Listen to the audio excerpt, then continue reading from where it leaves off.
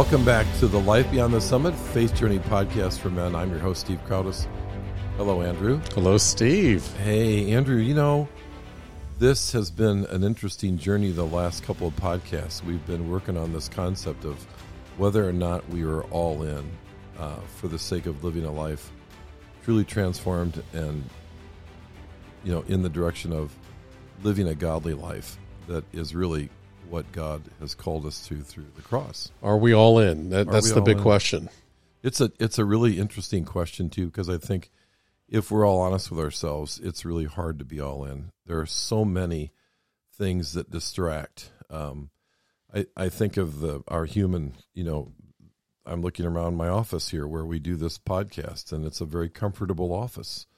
And there's air conditioning, and there's water available. Would you like something to drink? It's all right here at our fingertips. It's all very, very convenient.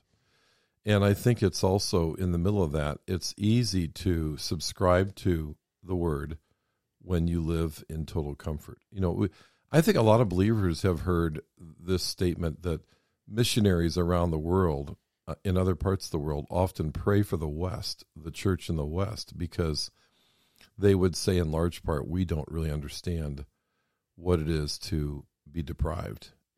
Well, and be dependent. Well, it's not bad.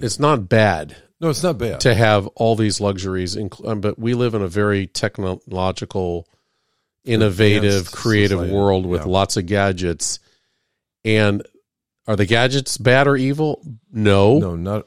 But you know, living a simpler life, like you say, as a missionary, like in the Congo, you're laser focused on what you're there for. As a missionary, you're there to save souls. You're there to create a community of believers, and the focus is just very narrow. And all these other things, including a 9-to-5 job, is not distracting you like it does us. If you look at our world, it's quite a bit different than it was 100 years ago. Oh, yeah. It's the internet has even complicated it even more. Social media, TV, radio.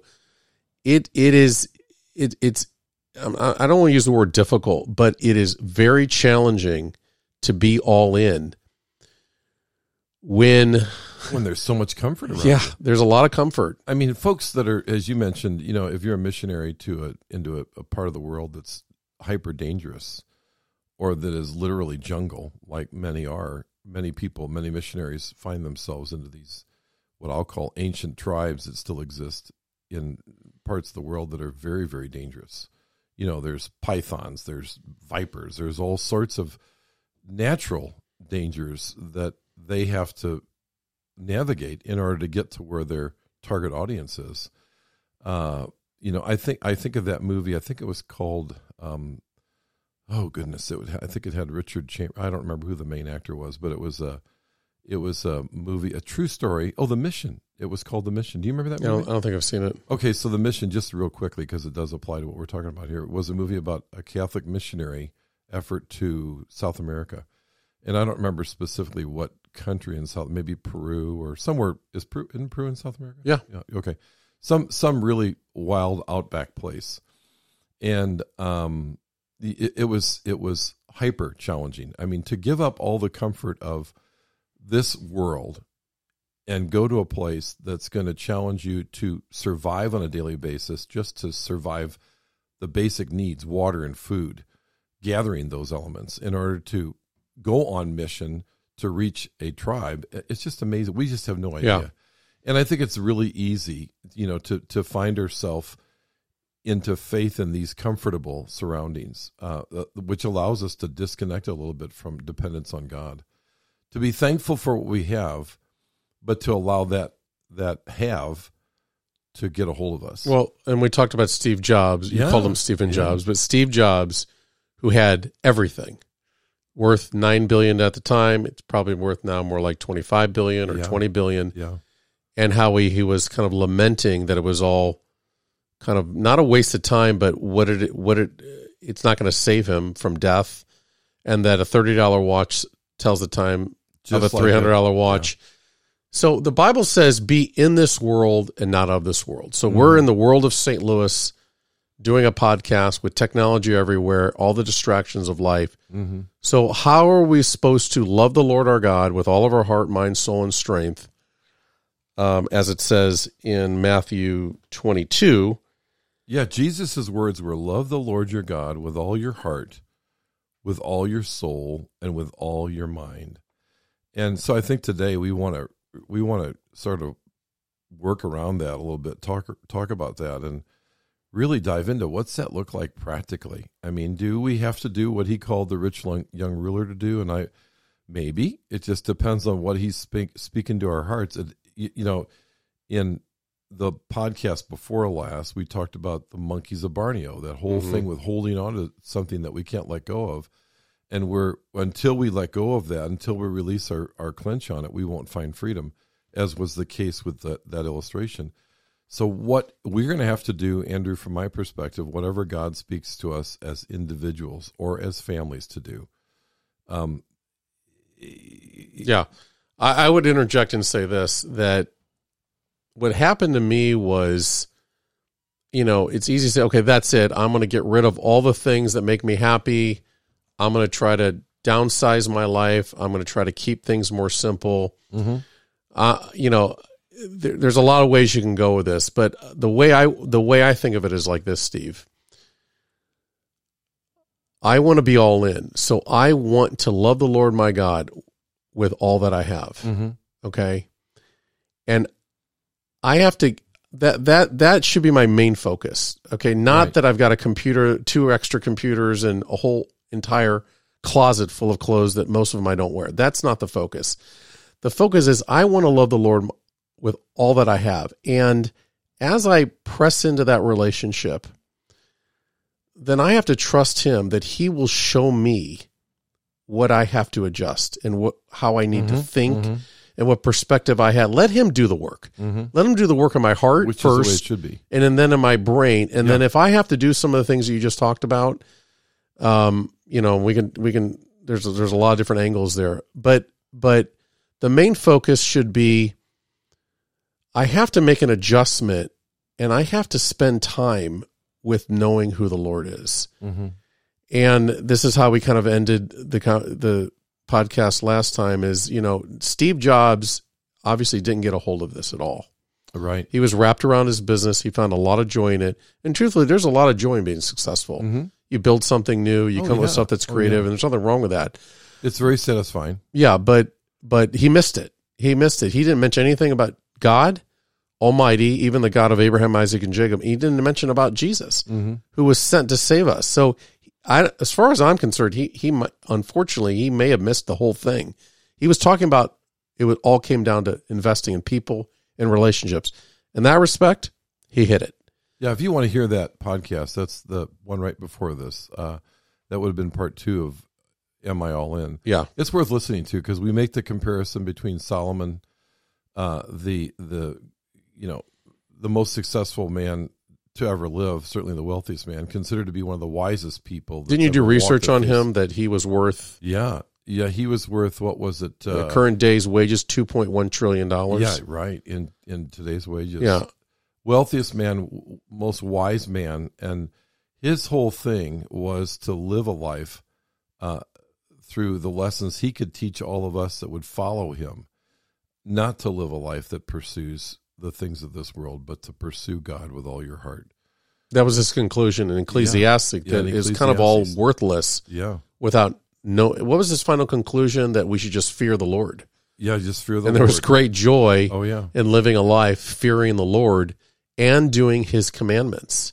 Yeah. And so he kind of got it in the end, but maybe time ran out. We don't know, maybe he lived till 90. Yeah, it was Ecclesiastes 12:13. This was Solomon's final conclusion. Fear God and keep his commandments, for this is the duty of mankind, of all of mankind. Fear God and keep his commandments. So, again, this is coming from a guy who had achieved it all.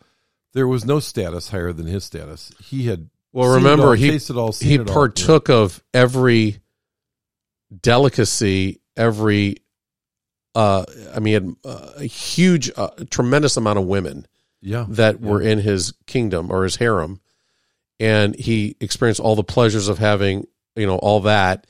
all the wealth, all the power, all the status, all the bronzes, the castles, the kingdom, people coming to him, ask the Queen of Sheba, and other people asking him about his wisdom.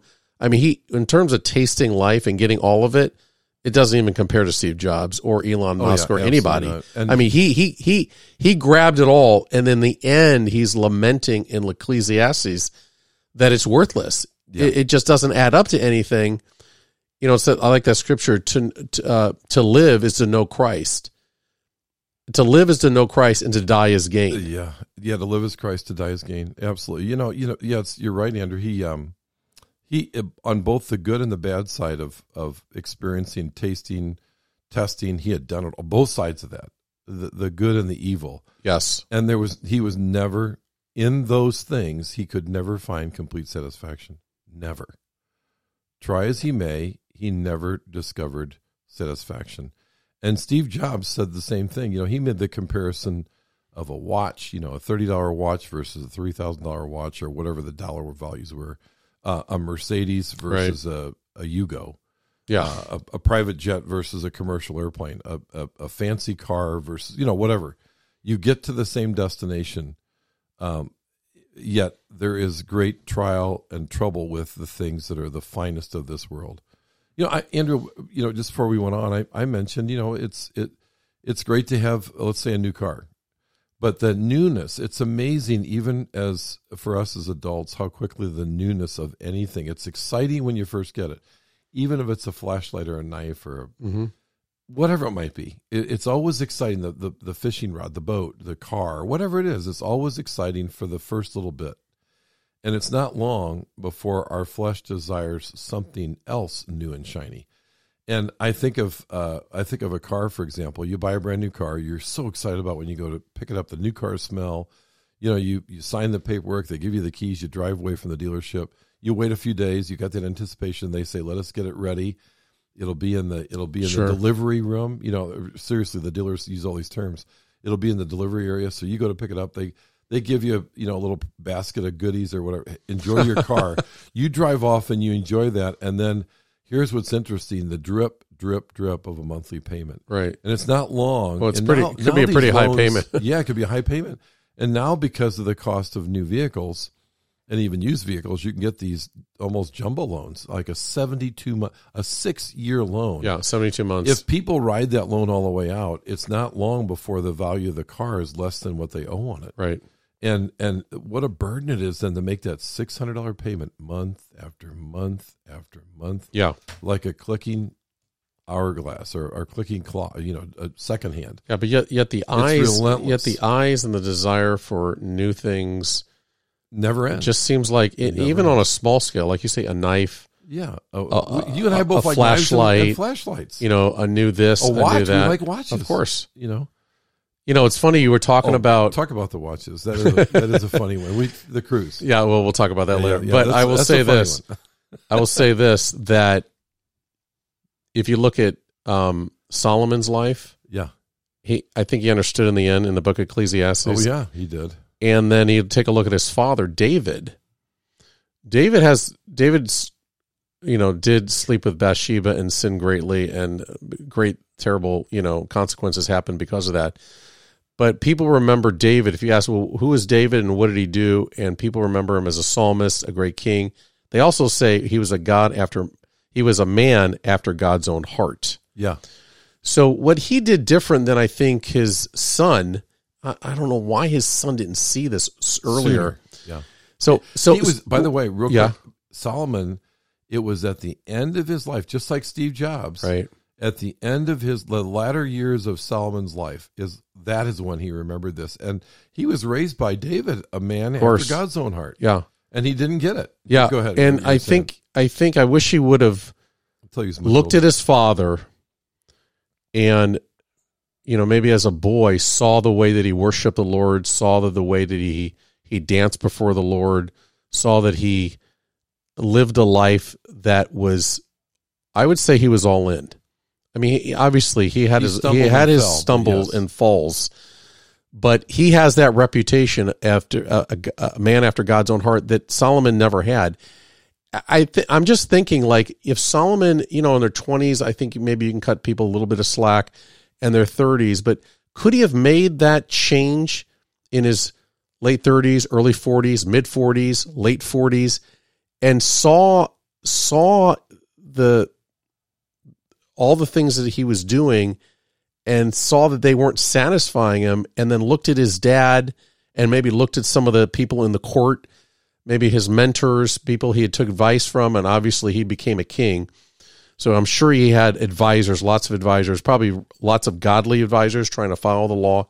Could he have not made that change, Steve? Well, he could have. It reminds me of the scripture that says that the cares of this world and the deceitfulness of riches. I mean, he was still dealing with that. And he was still dealing with that. On just a large scale. So instead of trying to get 100 bars of gold, he was trying to get 10,000 bars of gold. Couldn't let go of it. It was too, we can see it too, Andrew, on our little miniature scale.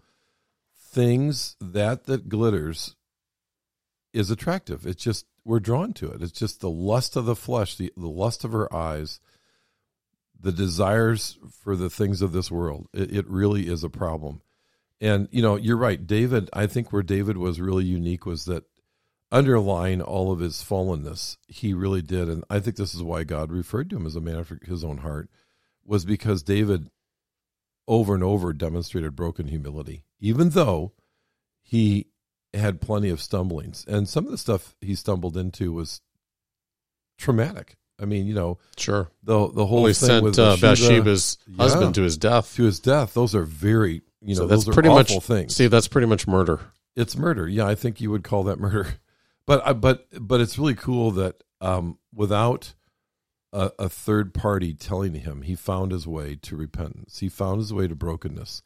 And I think, it's very clear too that David was really focused on an eternal perspective. I mean, he knew that he'd seen God work in his life from his youngest years. It's David that slayed Goliath. Yeah, he was chased by King Saul. Yeah, you remember this for a very long time. Oh, yeah. And God had saved him multiple times. Yeah, and we have Psalms because of it, or lots of scriptures because of it.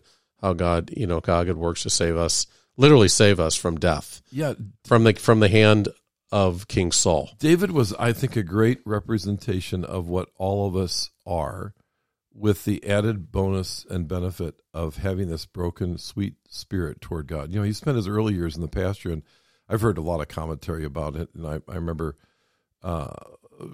Pastor Ron Tucker once shared this, that David, in his heart after God, he was a guy who spent his time gazing on God and glancing at the world's problems. And Ron Tucker used that illustration specifically with regard to Goliath. Goliath was nothing to him because he saw how great his God was. So an interesting thing here, from a young age, yes, as David grew and became mature and the lust of his flesh really blossomed, in our youth we're innocent, but as we come to age, even sexually, as we mature, our bodies mature, that's when that lust thing begins to generate momentum.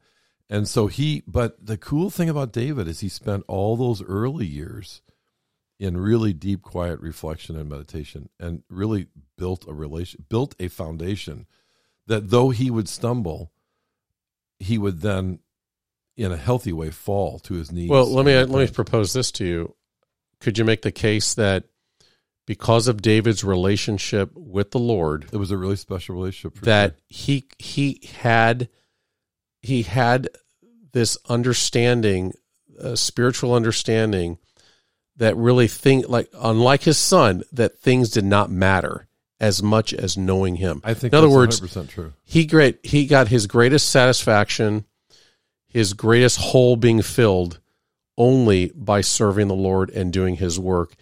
And there's plenty of Psalms. Psalm 119 talks about the word, that the word satisfies, that the word brings completion. It fills your soul. It fills your heart. And his relationship, I would say, now we didn't want to go this way, but we weren't planning it. But if you compare the two, David, the father, and Solomon, the son, David had a relationship with God that Solomon didn't. And in that relationship, Steve, he sought that greatest commandment. I'm sure he knew it just like Jesus know it. What is the greatest commandment? Love the Lord your God with all of your heart, mind, soul, and strength. Or all you all, let's use as the current. Are you all in? He knew the Lord. He knew that things weren't that important. He knew that eternity is what counted. He knew that his time on earth was limited. It was limited to, hopefully he got 70 years. Maybe, back then you only got 50 years. I don't actually know how old he was. He probably got to an old age because the Bible says, with long life he shall satisfy us. Mm-hmm. I don't think 30 years is long life. But he, from his relationship with seeking him and his trials and all the twists that come in life, he kept going back to God. He kept serving the Lord. He kept seeking him through his word and through prayer.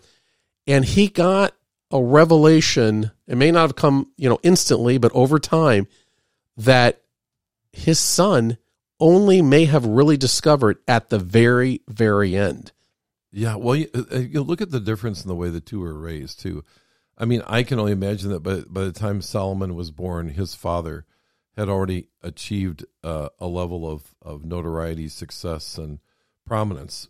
So Solomon was raised in a different he was raised in the courthouse. Yeah, the court of his kingdom. Yeah, the kingdom. Probably had almost everything he needed. I don't, this is not so good to admit, but I don't know a lot about the history of David himself, but I do know that he was a shepherd. So his environment was a humble and meek. But he was nothing until the prophet came and said, well, there's a son here. We're missing something. God wants to he wanted to bless, and he found, there's one more son. I'm kind of keeping it pretty simple. That's correct. Oh, you have one more son? Yeah, he's out there taking care of the sheep. He brings them in, and he prophesies over him that he will be great one day. Yeah. And lo and behold, it may not have happened that day. Obviously, it didn't. But when time came to slay the giant, guess what? That was the one, the last kid from Jesse, who the bloodline would come through, who's Jesus Christ. And that's something to note too, Andrew. To that point, the prophet that came to seeking to fulfill what the Lord had spoken to his heart, the prophet was seeking who God directed his hand to, which was the simplest. Yes. This was not who the father would have ever chosen. You cannot possibly be talking about my son who's out in the pasture. That's kind of what kind of what his attitude was. Yeah. What are you talking about? These are the rising star sons of mine. You can't possibly want that little boy out in the one who's achieved the chief success. Yeah, that says something to all of us. God is the same yesterday, today, and forever, and his ways are the same yesterday, today, and forever. And look at what he did. And he takes that prophet, the young, the foolish things of the world to confound the wise. So what does that say to us about all our wisdom, all our wealth, all of our achievements, all of our success? Wow, is it really? I just think it's amazing that God took this little kid who, think about this, you guys, because we don't have any experience shepherding. He had maybe 50 sheep, and he had to corral them, day after day to make sure that one of them didn't escape. And he had encountered bears, maybe lions, and he talks about how he would, with his bare hands, he slayed them, and he had seen God deliver him. Yeah. And so when he looked at Goliath, he thought, well, I can, take down these other animals. I can take down this big human, but that's not where I'm getting to. So God found David, and he raised David up amidst an enemy, King Saul, an enemy he turned on David, and then he became the king of Israel, Steve, with all these lands and all these people and all the pressures and the problems that come with, having enemies at your surrounding you, different countries and all the trappings of the problems that come as a king. Yeah. And yet this is very convicting. He maintained a relationship with the Lord, in my opinion, was very vibrant for many years, for decades. Obviously, he fell with the problem with Bathsheba, but he was called a man after God's own heart. It's the third time I've said it. So how about us? Well, what's wait, you compare this king with all the problems, and yet we can't get our act together and try to love the Lord and spend a little bit of time either in the morning or during the evening reading scripture, turning on a Christian worship song, having communion. Right. I mean, all these, how come we can't get it together? There's a couple other cool observations too about that. You realize David didn't have the cross. We have a relationship with God because Jesus came and delivered a relationship through his dying on the cross. And then he says, I'm going to send a helper. I mean, so the Holy Spirit, which any who believe in him have living and dwelling inside them as they accept Jesus Christ as their Savior. So David didn't have that. That's right. David had the Old Testament, and he had this old-fashioned notion of a just pure, simple relationship with God, apart from the cross and apart from the counselor, the helper, the comfort of the Holy Spirit. He did not have that. Right. His relationship was direct to God, and yet he didn't have what we know we need today to have a relationship with. It's really amazing. It really magnifies how quickened he was to the conviction of the Lord. Yes. And I won't say Holy Spirit because that helper wasn't here. The Holy Spirit wasn't indwelling. Right. I think you make an argument that him having that, what I call a vibrant relationship, is much harder without the Holy Spirit living in you, and not and in the old covenant that he was trying to follow the law, which we know doesn't work. Yeah. It fails. Yeah. See, it's like his hurdles were much greater than our hurdles. Yeah.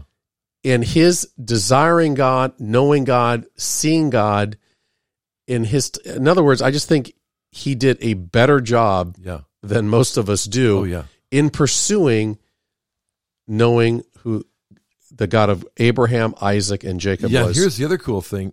As you stated about the law, he didn't focus on the law for the sake of the law. He saw the law as a means of building a relationship with the Father. That was what the intention of the law was. And we have proof of that in the Pharisees and all the hierarchy of the Jewish community. When Jesus came to the face of this earth as a child, he was rejected. I mean, these are guys that had a great knowledge.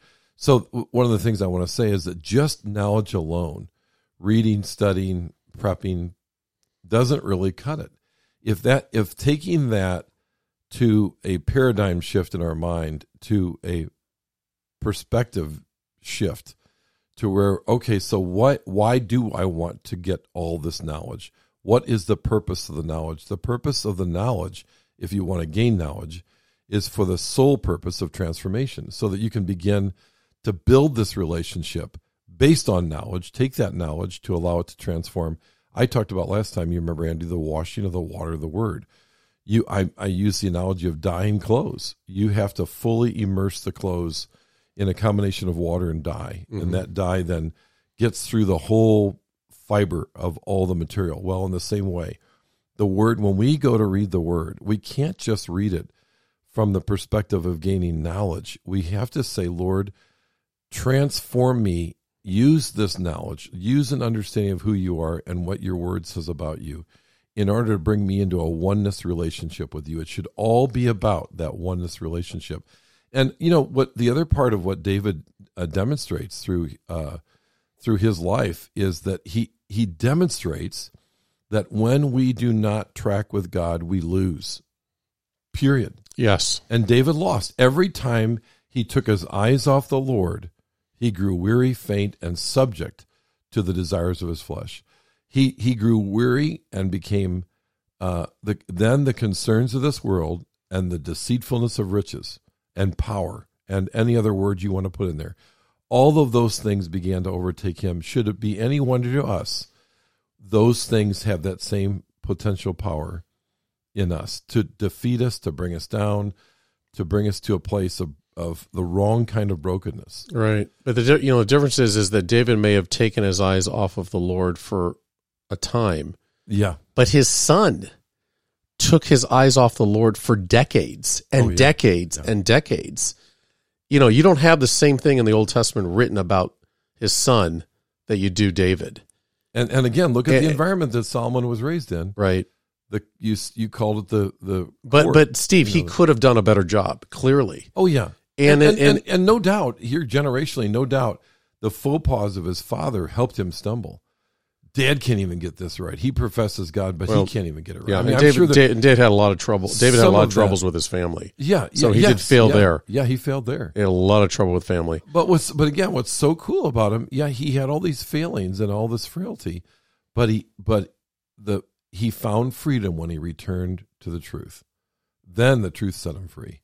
When he found that, when he'd go back to the freedom represented by in his relationship with God, that's where he found life. Yeah, it's funny when I read the book of Ecclesiastes. It's such a strange book. My goodness. And I have to admit, I haven't read it very often. But the first time I read it, I was like, "Wait, does this book belong in the Bible?" You really got to read it from front to back, and you realize that that it's all true. Yeah, it's all true. It's a man at the end of his years, kind of going through his perspective on how he's lived and what he's accomplished, and all the things that he's seen and heard and done, and then saying it pales in comparison to fearing the Lord and doing his commandments. I know that's a very quick and easy way of explaining it, but that is how important fearing the Lord is. If you fear the Lord, you'll walk in his ways, and you will naturally do his commandments. I want to say one more thing about David is I believe David didn't come to understand who God was, just by, it comes over time.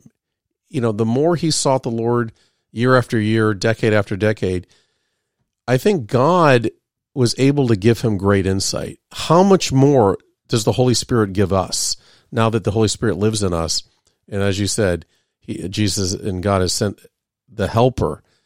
And how much more now do we not have an excuse to follow him and to get to know him? So in knowing him, this is the freedom that comes as we get to seek his face and get to know him through his word. Wow. I keep saying through his word because that's mainly how we get to know him, but we also can feel him. We can also, enter into praise and worship, but through his word, we get to know his character. Mm-hmm. And I love it. It's like, if you will do this, if you will seek me, you will find me. Mm-hmm. Now imagine going to Las Vegas and feeding a slot machine. Okay, do you know that people have kind of an idea that if you feed it often enough with quarters, or now they have tokens, you will get a reward. The problem is the reward doesn't equal the amount that you're feeding. But, God promises as we seek him, we will find him. Yeah. And so it's 100% reward, Steve. You don't get that anywhere else in life. And the reward that comes from knowing him is beyond anything we could ever desire from this world. And it's 100%, and the knowledge, the understanding of who he is reigns supreme. And he'll show us, I'm a witness to this, as we seek him, and not just seek him, but with all of our heart.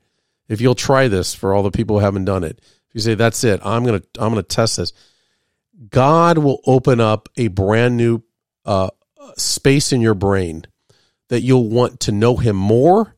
Absolutely. And for whatever reason, you'll want to start helping people. I remember coming to a point that I was never like this before. Call me selfish, call me too ambitious, call me heartless. I've never wanted to help people more than I do now. It's the heart of God that, for sure, that has transformed me. And Steve, I think you can relate to that. Oh, totally. Again, Jesus' words here in Matthew 22:37.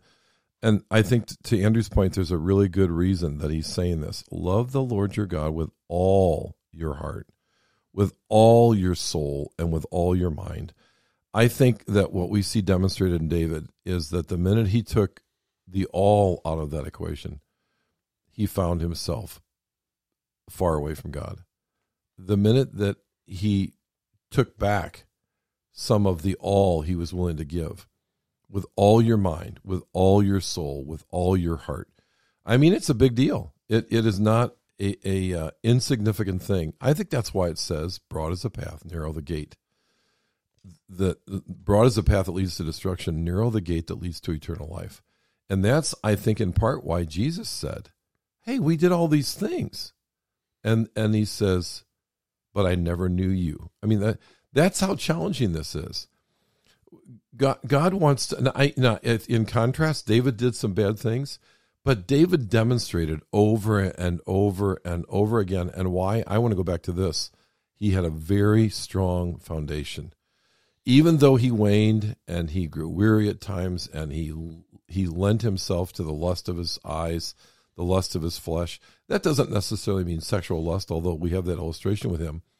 We don't know all the lusts that he was exposed to. Certainly there were many of the same lusts that we are. The love of money, the cares of this world, we know about those things. But it's very easy for lust to take on any different form or shape or configuration. But the minute that, because he had such, this is what's important, I think, here for me to get across to you and I, Andrew, and even the audience. This foundation, he had this strong, strong, strong foundation that in the end, it provided a way of escape. It brought him back to center. It brought him back to understanding the truth. And when he wrestled with that truth in the right light, he experienced freedom. Yeah, and I think all of us can build a better foundation. Oh, you know what, Andrew, too? I think another illustration, I was about to say this about the pursuance of righteousness. It's often referred to, metaphorically, light and dark. If you go into it, this is a fascinating thing, and we all know this, but I'm just going to say it because I want you to think about it a minute. If you go into a pitch black area, like take a cave, you're deep in the cave, and it is black in there. It is totally black. The minute you turn the light on, the darkness is completely gone within nanoseconds, the speed of light. Okay, so think about this: when we turn the truth of God's word loose in our lives, darkness flees, because clearly wherever that light ray is, there is no darkness. In fact, there's a scripture that says that light cannot have fellowship with darkness by definition. Where there is light, there is no darkness. Right. So if you try this is the other side of it. That means that when the light is full and bright and all is seen and all is exposed, that's the other benefit to the light, that God reveals himself through the light. So if the light is his word and the light is prayer and the light is a relationship with him, the minute that you turn the flashlight out in this totally pitch black arena, let me guess, instant darkness. Right. I mean, it's not eroded into darkness. It is done. You're in, and I think that's why he's saying here, look, there's only one way to do this. Jesus is saying, love the Lord your God with all your heart. That means the light is on. The beam is focused. The truth is setting us free. With all our heart, with all our soul, and with all our mind. That's about all there is to us. That's right. That's the three major components of our existence: heart, soul, and mind. And of course, we got body in there too. But all of these things, I mean, in a physical sense. But I think it's important for us to realize that we, from the moment we are conceived into an eternal experience. And these momentary years that we have are so fleeting. They're 80 years. And for us, 80, 90 years, whatever, maybe 100 for some. But relative to eternity, that's nothing. That is the blink of an eye. That is the on-off of a flashlight. It's a nanosecond. And so if we can get our perspective right, I think I've said on here, I know I've said to you, Andrew, a friend of mine gave me this piece of rope. It's just a couple of feet long to make the demonstration. The tip of that has been dipped in red paint just to make a point to the contrast between the red paint and the white rope that remains. And the illustration is that little red represents the length of our lifespan, and the rest of the rope represents eternity. Well, think about this. Why would it doesn't make any sense to let our full perspective be focused on the 80 when we're eternal. Now, obviously a person has to subscribe to that truth that we're eternal. But, I like to say that those who don't believe that God created us, they are our brothers, they are our sisters, they just have not met our Father. We are eternal. End of statement. And the sooner we get a hold of that and begin to experience what God has intended for us to experience on an eternal level, the better off we'll be. And I told you earlier about a fellow that I know in town here that owns a business, and that his business is totally focused on glorifying God. And so I think there really is a way to do this. There is a way to go about the business of living with an eternal perspective and allowing that to transform not only our own lives, but the lives of those around us in a way that's impacting for the sake of the kingdom and for the sake of an eternal relationship with God. I mean, it's a beautiful thing. This business owner, goodness, he's got Bible studies all over the office space. It's pretty amazing. So that proves that you can own a business, have employees, have issues, build with money coming in, not coming in, and then you can still serve the Lord. You can still serve the Lord. We don't have to. This doesn't have to be compartmentalized into the spiritual and the natural. The two can commingle if we have the right perspective. And I think that perspective is that God desires an eternal relationship with us. He built us for a relationship with him. You know, I've used the analogy, last thing I'll say here before we maybe spin off to our next podcast, but for another day, but I've used the analogy of a pen. Aren't we thankful the pen has discovered its purpose? And I've held a pen up at a speaking engagement, and I'll ask the guy in the deepest part of the auditorium, maybe he's 100 feet from me, what is it I'm holding up? He immediately identifies it as a pen. And why is that?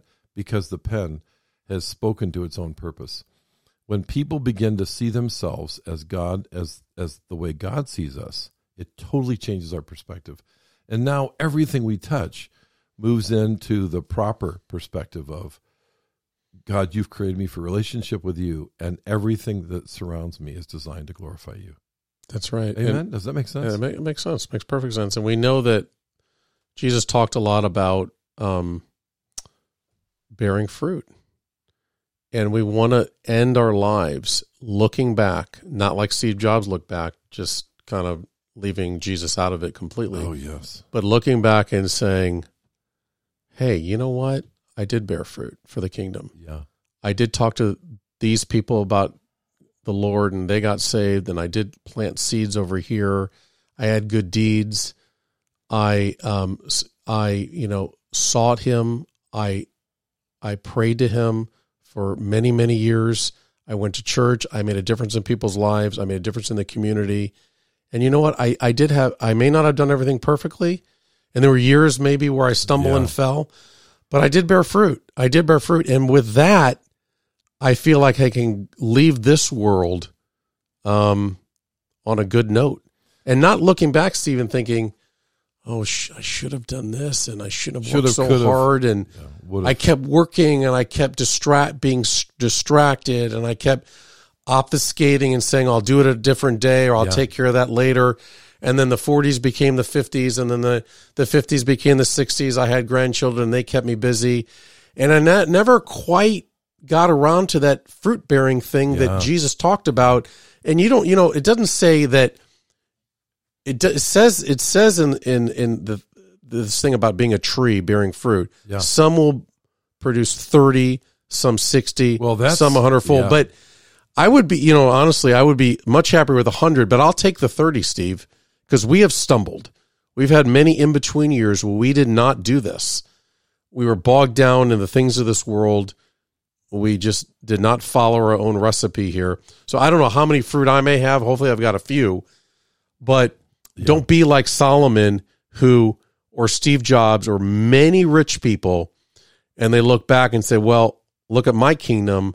I've got $5 million in the bank, or I've got, I own several houses, or I've accomplished this or accomplished that. I created this, I created that. Well, what did you do for the kingdom? Because we know, aside from that, everything's not going to matter. It's going to be weighed. There's going to be an eternal scale.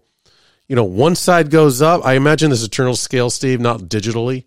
It's the old-fashioned scale that when you go to the market and you buy fruit and they start to weigh it with little weights. Well, God's scale, one side's going to go up and one side's going to go down. And the side that rises up on that old kind of metal, kind of bronze scale is the fruit that you bore. Is the people that you've touched and the things that you've made in this world. What's going to go down, in my opinion, is all the stuff that doesn't matter. Yeah. So you're right. It's all going to. Where's your perspective? We can't take any of this with us. It all, even the concerns, the worries, the things that hurt me as a kid, the statements that were made by whoever, that all dies. It all falls into darkness at the end of 80 years. It's not something that goes along with us. Andrew just quoted, without quoting it directly, Luke 8:15, which says, "But the seed on good soil," this is Jesus' words, "stands for those with a good and noble heart." And it says, "Who hear the word, retain it, and by persevering produce a crop, some 30, 60, and 100-fold." Wow.